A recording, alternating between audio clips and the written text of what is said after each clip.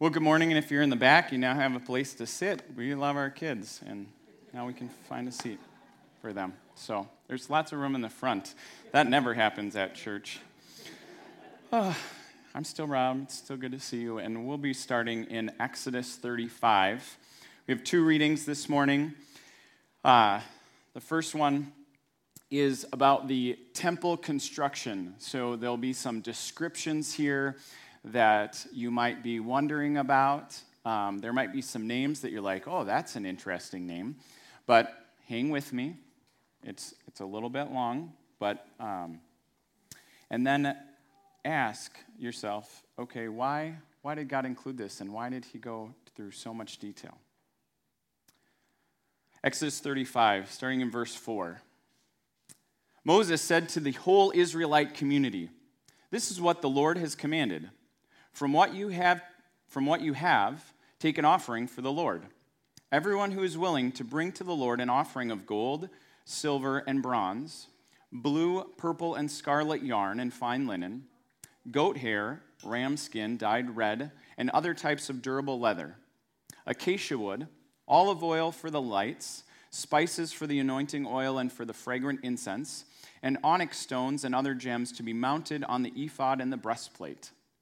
And all who are skilled workers among you are to come and make everything the Lord has commanded: the tabernacle with its tent and its covering, clasps, frames, crossbars, posts, and bases, the ark with its poles and its atonement cover and the curtain that shields it, the table with its poles and all its articles, and the bread of the presence, the lampstand that is for light with its accessories, the lamps and oil for the light, the altar of incense with its poles, the anointing oil and the fragrant incense, the curtains for the doorway at the entrance of the tabernacle, the altar of burnt offering with its bronze grating, its poles and all its utensils, the bronze basin and its stand, the curtains with its courtyard and with its posts and bases, and the curtains for the entrance to the courtyard, the tent pegs for the tabernacle and for the courtyard, and their ropes, the woven garments worn for ministering in the sanctuary, both the sacred garments for Aaron the priest and the garments for his sons when they serve as priests." Then the whole Israelite community withdrew from Moses' presence, and everyone who was willing, whose heart was moved, then came and brought an offering to the Lord for the work on the tent of meeting, for all its service and for all the sacred garments. And all who were willing, men and women alike, came and brought all the things that were just mentioned, actually in great detail. But we'll skip down to verse 29. And all the Israelite men and women who were willing brought to the Lord freewill offerings for the work the Lord, through Moses, had commanded them to do.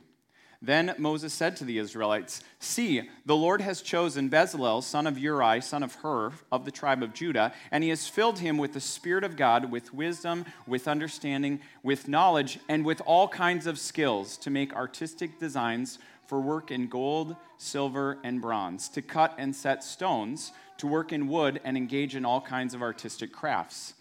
First of all, wouldn't it be amazing to have those skills? Not just to work in stone or wood, but to be able to work in gold and silver and bronze as well. All kinds of design and crafts. And he has given both him and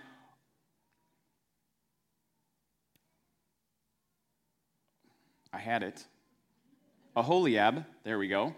Aholiab, son of Ahisamach of the tribe of Dan, the ability to teach others. It's one thing to have a skill, it's another thing to know how to share a skill. And he has filled them with skill to do all kinds of work as engravers, designers, and embroiderers, read sewing, in blue, purple, and scarlet yarn, and fine linen, and the weavers, and all the skilled workers and designers. So Bezalel and Aholiab, and every skilled person to whom the Lord has given skill and ability to know how to carry out the work of constructing the sanctuary, are to do the work just as the Lord commanded.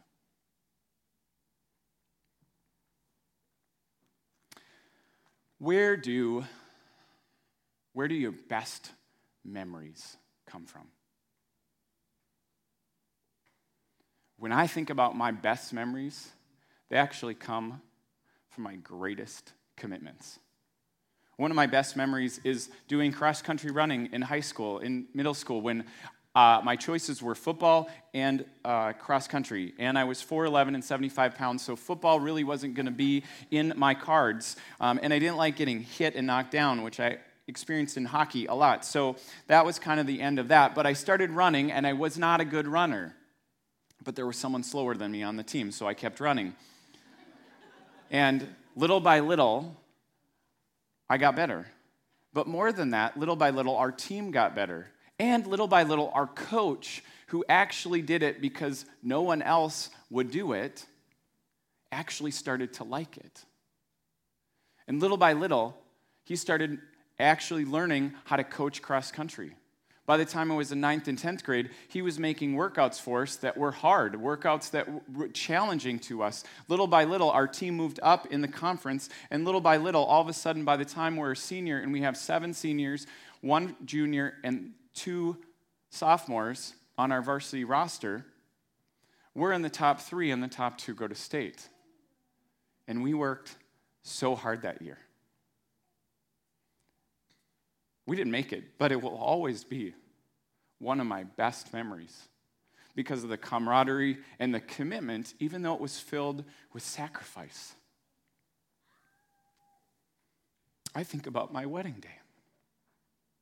If I knew now what I knew then, I would have told myself of lots of different things, and I'm happy to be married. But that was a big commitment. It was not filled with all, oh, we'll just love each other and it'll be okay. And if we both love Jesus, then for sure it'll be okay. No, it is incredibly challenging commitment. But it's one of my greatest memories. Starting a church unofficially in 2010 and officially in 2011 has been a beautiful memory and continues to happen as we continue to meet here today.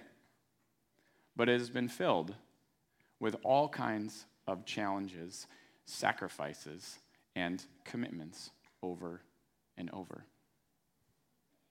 Might it be that actually the ingredients for some of the best memories in our life need some of the greatest commitment and sacrifice as well? So we come to a reading that is about constructing a temple, where these people are being asked to give a free will offering out of their Egyptian booty, I might add. I mean, that's not the word that's in the text, but really they were slaves in Egypt, and God caused them to have favor with the Egyptians, and so they gave them all this gold, all this silver, all this bronze. They gave them these linens, and then they traveled with it for a year, ended up in this place, and after a year of being at this mountain, hearing from God, they get this work to construct this temple. And all of the details and the materials that are listed are things to make and craft a sanctuary, a sacred center of the community, if you will, where people will have access to God. They will bring this freely, and actually, if we kept reading, they continued to bring it so that Moses had to tell them to stop bringing it.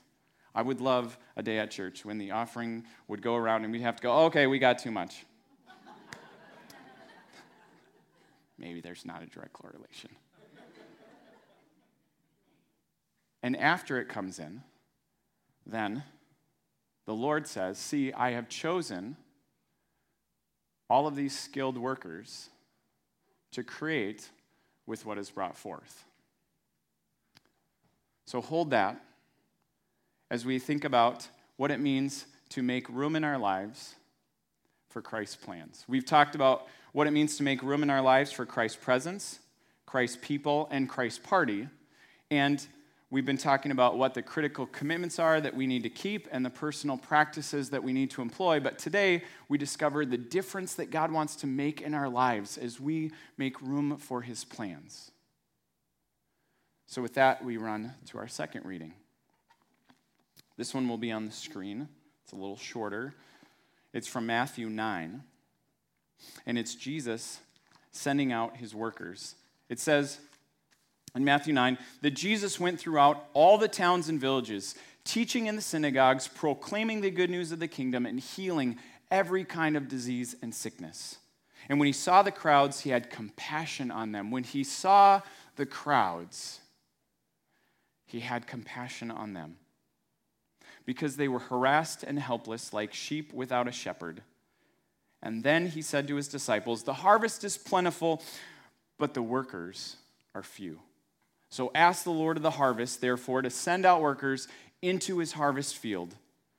And Jesus called his 12 disciples to him and gave them authority to drive out impure spirits and to heal every kind of disease and sickness. Skipping down to verse 5, Jesus sent them out with these instructions: "Do not go among the Gentiles or enter any town of the Samaritans, but go rather to the lost sheep of Israel. As you go, proclaim the message: the kingdom of heaven has come near. Heal the sick, raise the dead, cleanse those who have leprosy, and drive out demons. Freely you have received, freely give." In fact, don't get any gold or silver or copper to take with you in your belts, no money bag for the journey, or extra shirt or sandals or a staff. The worker is worth his keep. Whatever town or village you enter, search there for some worthy person to stay at their house until you leave. As you enter their home, give it its greeting. Give it your greeting. If the home is deserving, let your peace rest on it. If not, let your peace return to you. Anyone who will not welcome you or listen to you, leave that home or town, shake the dust off your feet.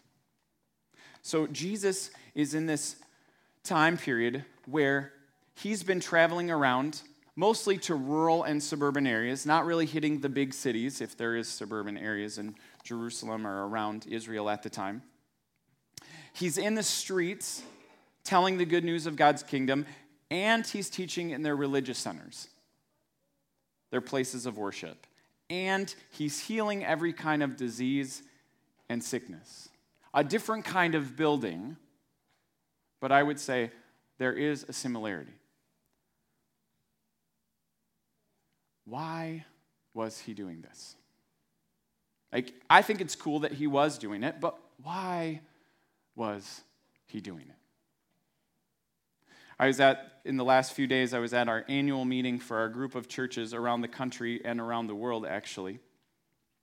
And the president, who was about to retire in September, who's been our leader for the last 10 years, he signed a letter with a bunch of other Christian leaders urging President Trump and his administration to change its course on its zero-tolerance policy at the U.S.-Mexico border that's been dividing children from their parents. Why did he do that? I'm not really wanting to talk about the politics of it or whether you agree or disagree. What I want you to think about is why he did that. So I got to know, because he told me, or he told us. He said, God gives children a family for protection and direction and provision. And it's traumatic whenever a family security is not in place for whatever reason. Given the broad discretion of the government in these cases, separation should only take place in the most cautious, exceptionable circumstances, not under a zero-tolerance policy. And as the president of our denomination, it was necessary to speak out on so many of our Hispanic brothers and sisters that are in our group of churches. So signing the letter was an expression of solidarity. Again, I'm not here to say he should have done it or shouldn't have done it. I'm here to say, why did he do it? And he's telling us why. I think the why matters. In the same way, why did Jesus do what he was doing? Why was he going around to these villages and proclaiming the kingdom of God? Why was he healing these diseases and sicknesses? Well, the writer of Matthew actually tells us why he was giving these hope-filled words and these acts of healing. He says that when he looked at the crowds, he had compassion on them because they were like sheep without a shepherd. Now, I don't know how many of us grew up with sheep. Anybody? I'm just curious. Okay, few people. Yes. I knew I liked you guys. So, we might not understand what it means to be harassed and helpless like shepherdless sheep.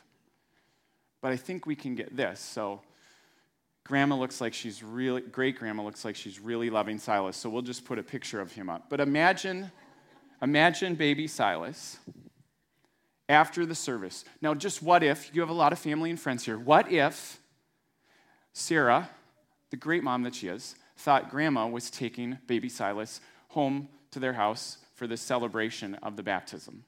And what if Sarah thought grandma was, but grandma thought that Mike was? And Michael thought that Sarah was. So at 12:15 or 12:30 after our vision meeting, all of a sudden, everybody's leaving, you go to the bathroom, you come out, nobody else is around, and you see baby Silas in the car seat sitting out in the hallway. Nikki wants to lock up, and you just look at him and go, oh, you would never do that. I hope you would never do that.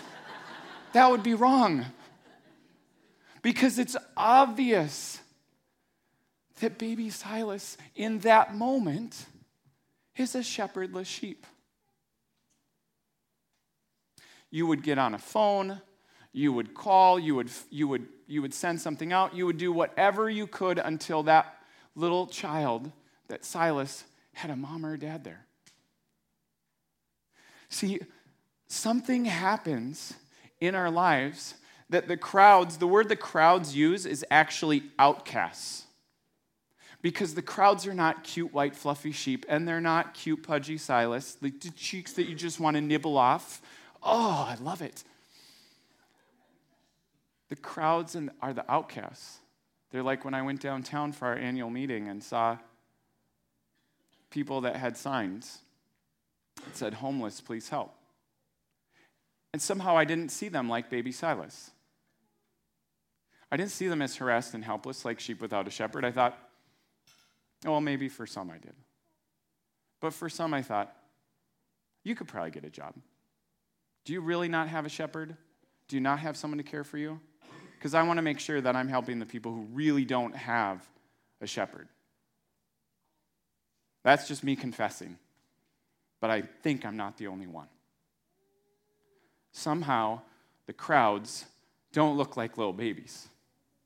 The outcasts look like the people that should have shepherds. And we make that judgment. We make that evaluation.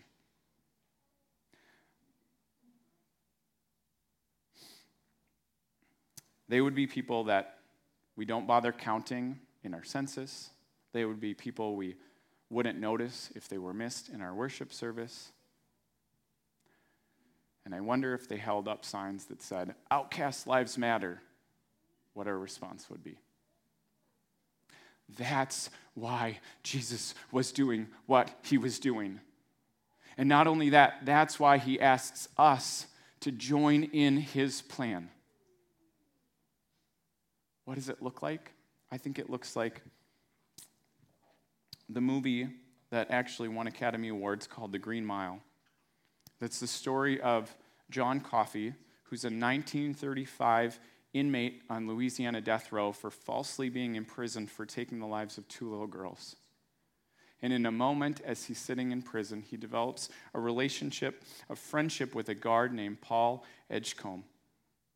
They become close friends. I believe it's 2 nights or the night before he is set to be executed. And John and Paul have this tender conversation that describes just a little bit of why Jesus was doing what he was doing. Would you take a look? On the day of my judgment, when I stand before God, and he asks me, why did I kill one of his true miracles? What am I going to say? That it was my job. It was my job. You tell God the Father it was a kindness you done. I know you're hurting and worried. I can feel it on you. But you ought to quit on it now. I want it to be over and done with. I do. I'm tired, boss. Tired of being on the road, lonely as a sparrow in the rain. I'm tired of never having me a buddy to be with, to tell me where we's going to, coming from, or why. Mostly I'm tired of people being ugly to each other. I'm tired of all the pain I feel and hear in the world every day. There's too much of it. It's like pieces of glass in my head all the time. Can you understand? Yes, John, I think I can.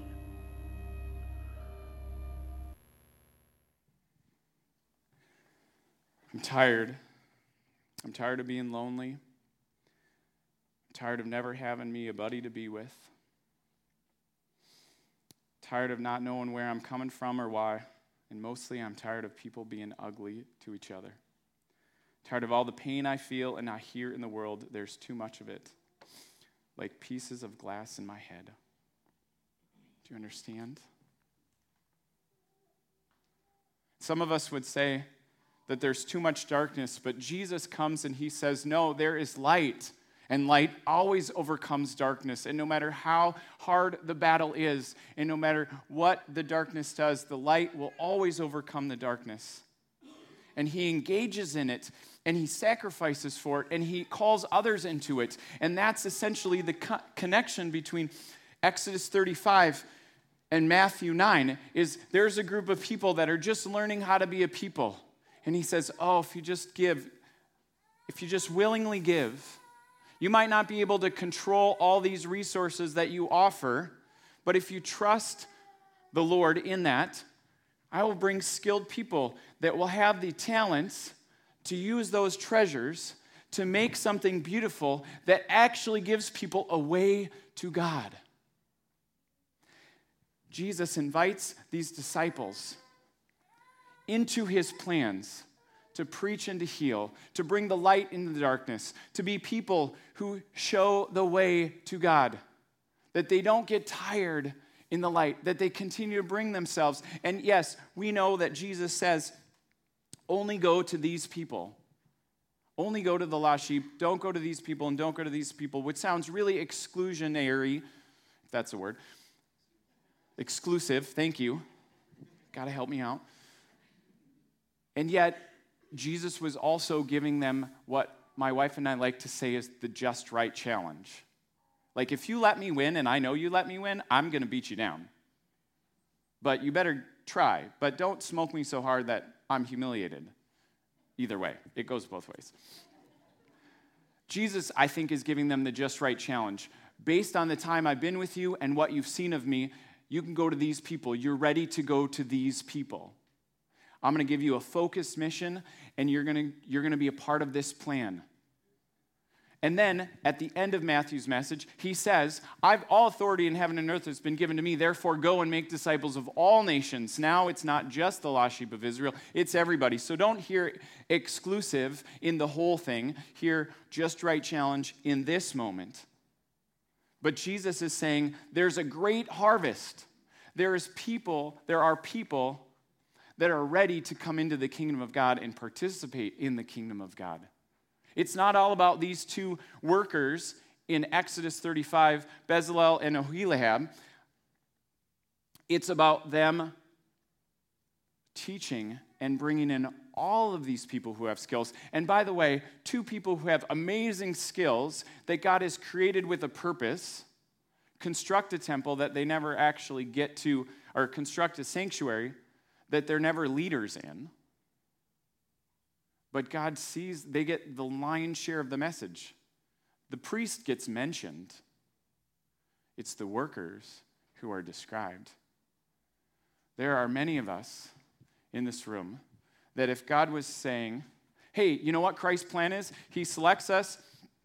He selects us to connect us so that we'll reach those we never choose. And I don't know if I can do that. And God gives them this mission, and they forget the first two parts. All they hear is, oh, I have to go to someone's house, I have to knock on the door, I have to ask if they'd let me come in, I have to talk about God and about God's kingdom. That sounds really hard. I don't think I want to do that.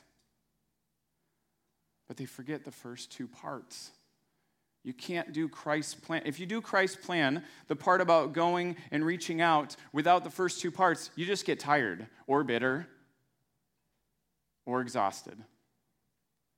The first two parts, we've got to include, we've got to hear.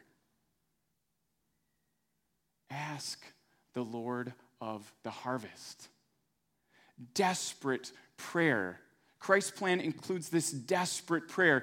We know that we can't, I believe that we cannot save someone's life. I mean, physically, yes, but spiritually, no, God has to do that work. We can only do our part, but we have to ask for Christ to do his part. And when he does, watch out. See, ask the Lord of the harvest, therefore, to send out workers. Why? Why? Because there's a great harvest, but only a few workers. Okay? So, say it with me. Great harvest, few workers. Now, what do you think you should say after that? You could say, I'll help you. Great harvest, few workers. I mean, think about it. When have you been told by your boss to do something and not given the resources or the time to do it? What does your face look like? Come on now. Or do you just send like nasty instant messages about him to your friend? I don't know. Great harvest, few workers. I don't know, what are we going to do? I had friends in high school that were on the football team that skipped practice for weeks at the football team because I grew up in a rural community. In October, my high school friends would skip class, would miss assignments, would cut football practice because they had to drive a tractor or a truck, because they had to get the harvest in. They willingly sacrificed their time and their hobbies and their classwork because they knew that their family or their extended family's livelihood depended on it. The harvest is great and it's time sensitive. And it's not really about agriculture. It's really about people who are ready to come into the kingdom of God and have no one to help them in. And we all have seen this. There are moments in people's lives where they're ready. They're ready to come in. But there's no one there to let them in.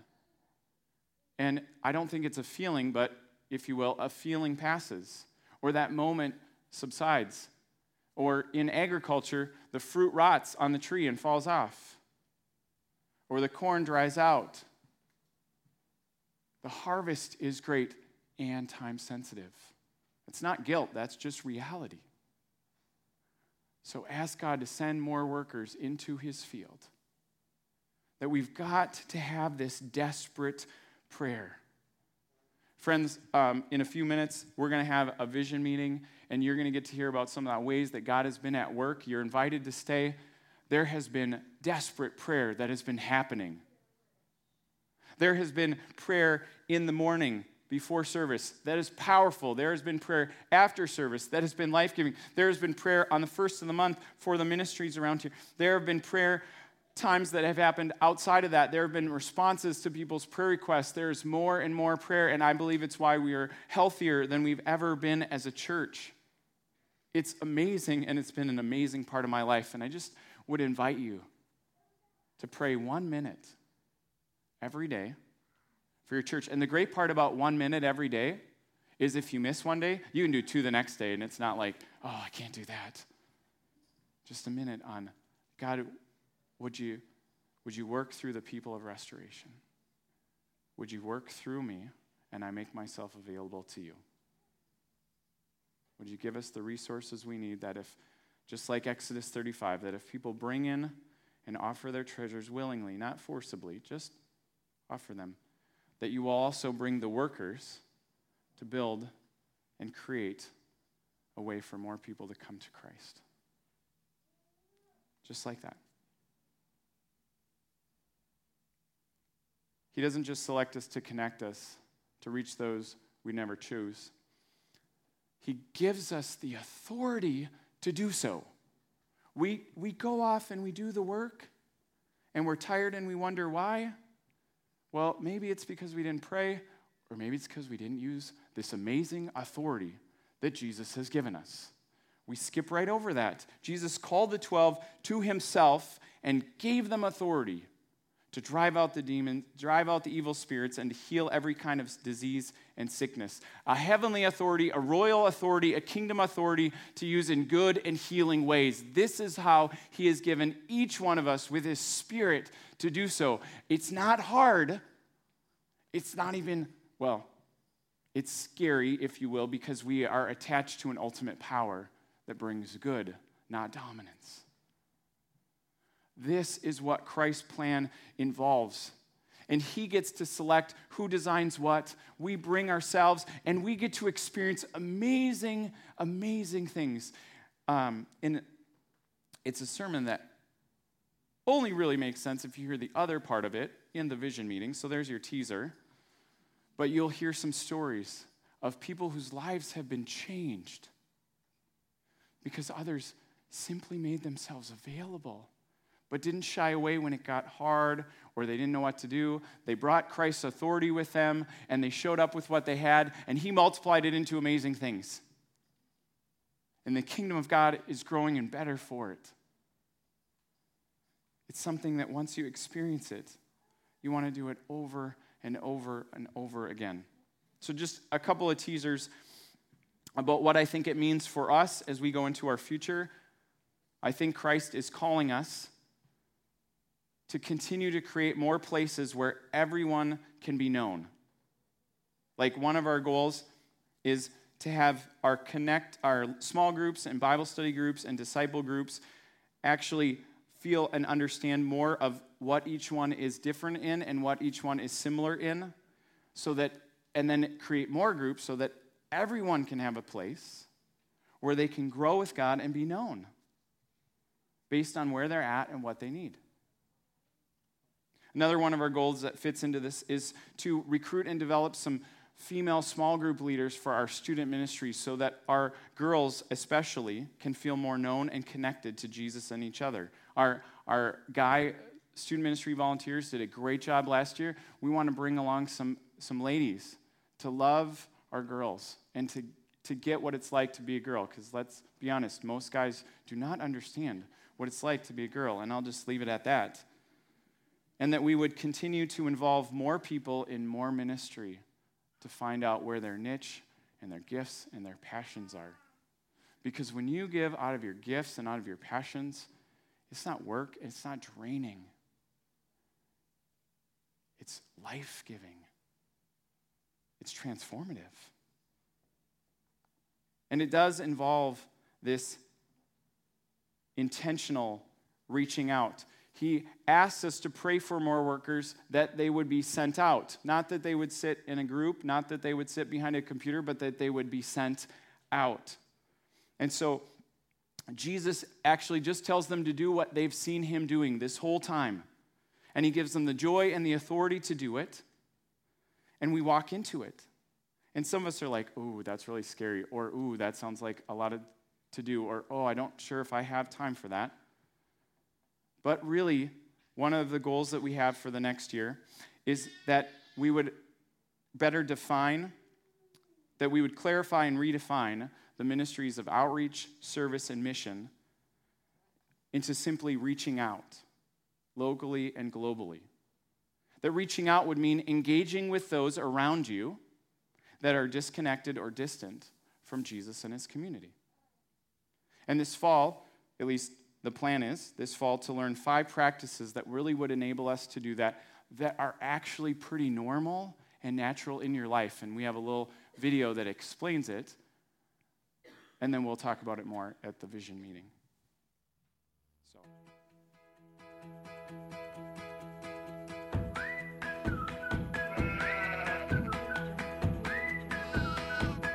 God has always sent his followers to reach the lost and restore the broken through blessing. First through Abraham and now as followers of Christ, we have been blessed so that we can be a blessing to the world. And one of the most important ways that we are called to bless our world is inviting others into a life-giving relationship with Jesus Christ. Bless is a new way of thinking about loving our neighbor as a natural part of our everyday life. We do this through 5 simple missional practices to help our unchurched family and friends journey towards faith in Christ. So we'll talk about those 5 practices in a minute, but as the band comes up, I wanted you to hear the normal and natural part of everyday life. Because just like Exodus 35, God was saying, anyone whose heart is willing, offer this. It wasn't forced. Anyone whose heart is willing, offer this. And Jesus saying, I want you to go in my authority and with desperate prayer and do the things you've already seen me do. And I'm giving you the authority to do it. You've watched me do it. It's telling people good news and demonstrating the ways in which it is at work. This is who God calls us to be, and when we do it, we experience transformation ourselves. I invite you to consider those best memories and those greatest commitments and what it would look like to build that sacred center, a way for people to find God in normal, natural ways, here and beyond. Would you pray with me? God, help us to hear your Spirit above my words, to hear your word and your blessing.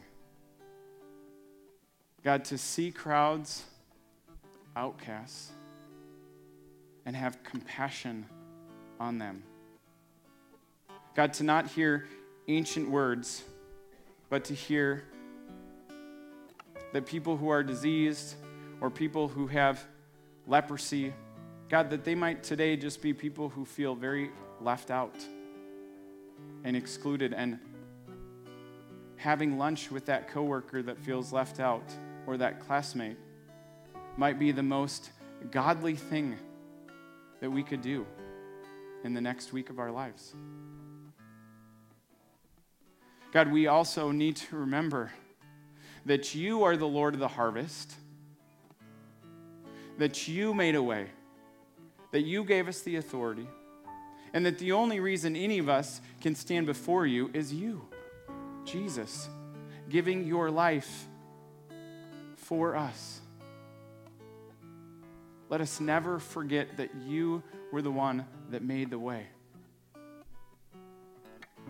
And let us consider what we could offer, God, to your kingdom, to your purposes. God, as we come in offering and in worship, and then a few minutes in our meeting, how we could be involved with you